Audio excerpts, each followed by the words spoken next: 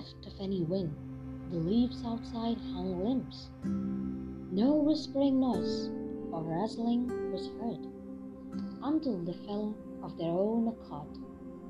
That which hung in the air like the suspended moment before a falling glass shatters on the ground, the droplets inching away to nothingness, alone carrying the vastness of the moon which it holds.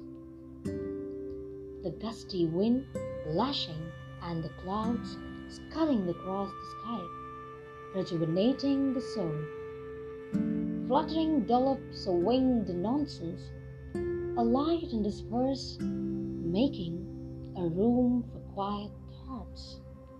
And so, as the quietness grows deeper, and I hear my own steady rhythm from within, I call this as silence.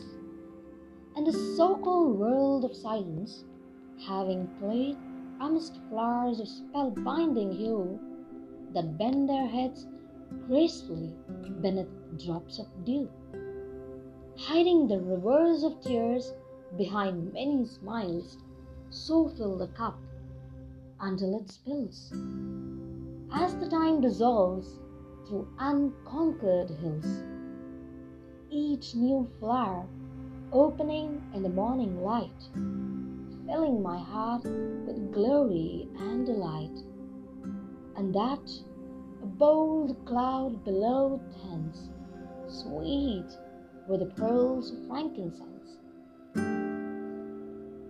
As my thoughts ran away further, in a moment I felt as if I was cast in crimson, clouds being colored in pinkish hue, peach and magenta radiating hope, flourishing a new beginning.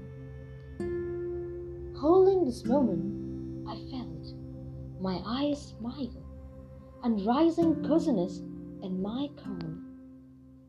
The sun rose like a flower, blooming and disseminating its rays unto the world, and I was too busy to savor the persimmon sky and the rays spread out as pretty as any fresco.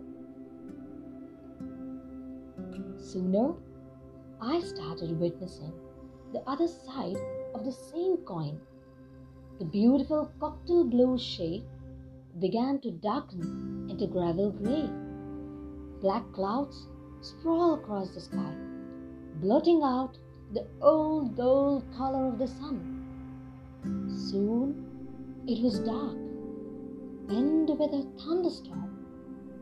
The night dazzled with pitter-patter. Puddles began blinking as the rain grew in intensity.